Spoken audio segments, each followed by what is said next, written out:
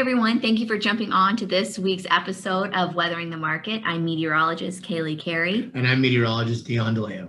And today we're going to talk about something that is it's going on. It's already starting to build and we're continuing to see it model run to model run. It has been consistent. And what is it? Take it away, Dion. The heat wave. Yes. And where is this heat wave? Where is it going to be impacting? Where is it coming in from?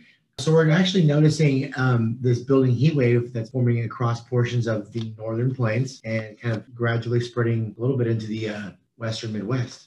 Yes, very much. The Corn Belt, yeah. Yes, and the Canadian prairies as well. And we're looking at, Friday, June 4th, we're looking at temperatures in the 90s. Very, very, very high for this time of year for that part of the country. Yes, and so something that these warm, or I'm going to call it hot. I think it exceeds warm in my book for this time of year. It definitely is hot for that part of the country, that's for sure. And I think the hard part with this is that the weather's been yo-yoing up there. When I say that, I mean that we've seen temperatures. I mean, they just hit freezing about a week and a half, weekish ago. Yeah. And then now we're seeing these which is hard on the winter wheat as well. And then when you toss in these above average temperatures, what does that mean? What is that going to imply?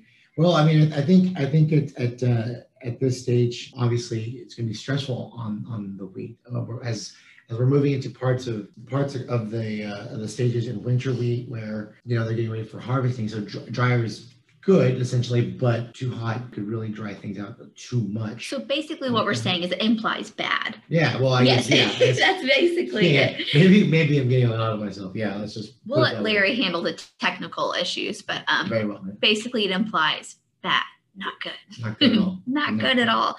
But I mean, before all of this started taking place, and this was around, by May 23rd, still 67% of the nation's winter wheat was headed, and which was 1 percentage point ahead of the previous year and about just 2 points-ish behind the 5-year average. So not too bad. And also May 23rd, we are still seeing 47% of the 2021 winter wheat crop in good to excellent condition. So, which is just 1 percentage point below the previous week and 7 points below this same time last year. So let's keep in mind, Kansas is the largest winter wheat producing state with 55% of the winter wheat crop already being rated good to excellent condition. So that's kind of where we're standing as before we went into that frost and before we're heading into these warmer temperatures. And so it'll just be interesting to see how the market's going to react to this huge heat wave coming. That's right. I think it's important to note that after a big cool down, especially when wheat is in the heading state, the last thing it needs is a quick snap back to hot temperatures. That's not, you could really have cause some damage to wheat, with that quick turnaround of temperatures like that. This will be a very interesting few days, actually, as things begin to unfold and we begin to see whether or not these temperatures actually make it that high. There is a positive side to these higher temperatures, though. And that is the fact that, we touched on this a little bit last week, is that we still have that gap between the Sonoran heat ridge and the Bermuda high, and that's allowing for all that tropical moisture to funnel in, not only to Texas, because we are dealing with a lot of rain down here. Temperatures actually cooler than what they're going to be seeing up north and in the Midwest. I've been enjoying it. I've been enjoying it. I'm not going to complain, but the positive with above average temperatures is that there's enough heat and humidity building up in areas, say, in the Dakotas and Nebraska and even the prairies, that rain chances are anticipated to increase. And that's just because temperatures are going to be getting warm enough. There's enough instability in the air, and that there's enough there's enough moisture supplied at the upper levels due to this gap between the two ridges that we could be seeing some storms fire off up there, which is a necessity at this point. Absolutely. If you're in North Dakota. Right, exactly. So, at this point, it's that bad. It's pretty much a need. Yes. Need every little bit they can, Yes. So, and the, models are hinting at they could be looking at some storm development over the weekend. So fingers crossed if you're in North Dakota, I guess, or do your rain dance, whatever works best. Whatever works best, yeah. Yeah. So that's it for now from us. We're going to go ahead and toss it over to Larry to give us an idea of what the implications could be on winter wheat in the market. Thanks for joining. Hello, this is Larry Heitkamper, the president of Minuteman Weather. To add on to what Kelly and Dion had to say as far as the market impacts, let's get wheat out of the way first. As they mentioned, the winter wheat heading is moving along fairly well. Wheat is mainly sensitive to dryness more than heat, so and in some extent to wetness in the eastern belt. If it gets too wet, they will have feed quality wheat, but that's self-red wheat. But so far, the crop is probably above average in the eastern belt, the winter wheat, and slightly below average in the western plains, which is a recovery because it looked earlier like we may have some serious problems in places like Kansas, Oklahoma, and Texas, but they've recovered quite well, and they'll produce an average, maybe slightly below average crop.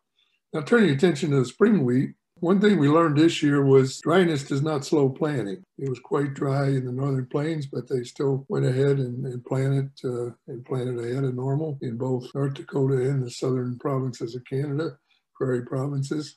So now we wait and see what happens with the crop. It's still pretty dry up there. There are going to be, as I said, some chances of rain. The models have been kind of wiggly on that, but we'll see how that evolves. But right now, the crop is in, it's emerging, and it's starting its vegetative growth stage without super serious stress, but it's certainly not in good condition. And the winter wheat in the northern plains is probably the worst winter wheat that we have. But that's a small percentage of production, normally less than 5 to 10%. Okay, enough said for wheat. The main game is going to turn here to corn as we go into June and we get into the pre-pollination period. Corn planting was on average about 7 days ahead of normal this year, and market participants are starting to monitor heat. And we do see, as they said, Kaylee and Dion said, we see some heat building in the western belt, so we have to monitor that closely. It looks like in the east we'll have enough adequate rainfall right now to keep the crop in pretty good shape with temperatures in the upper 80s, which probably won't cause much damage.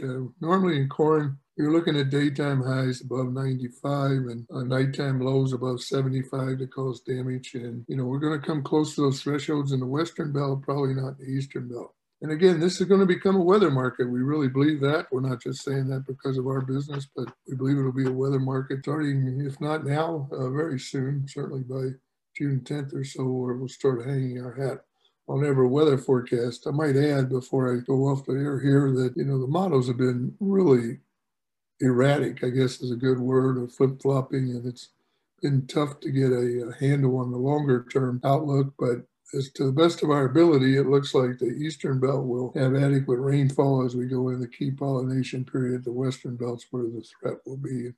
When I say western belt, I mean Minnesota, Iowa, Nebraska, Missouri, Kansas, those areas. All right, that's it for today. Thank you. Have a good day. Thanks for listening to this week's episode of Weathering the Market. We love sharing all this information with you guys, and if you didn't already know, we work for a company called Minuteman Weather, which provides a full range of energy and agricultural weather services. If you would like to sign up for a free trial or request more information, check us out at minutemanweather.com. We'll be back next Wednesday. Thanks.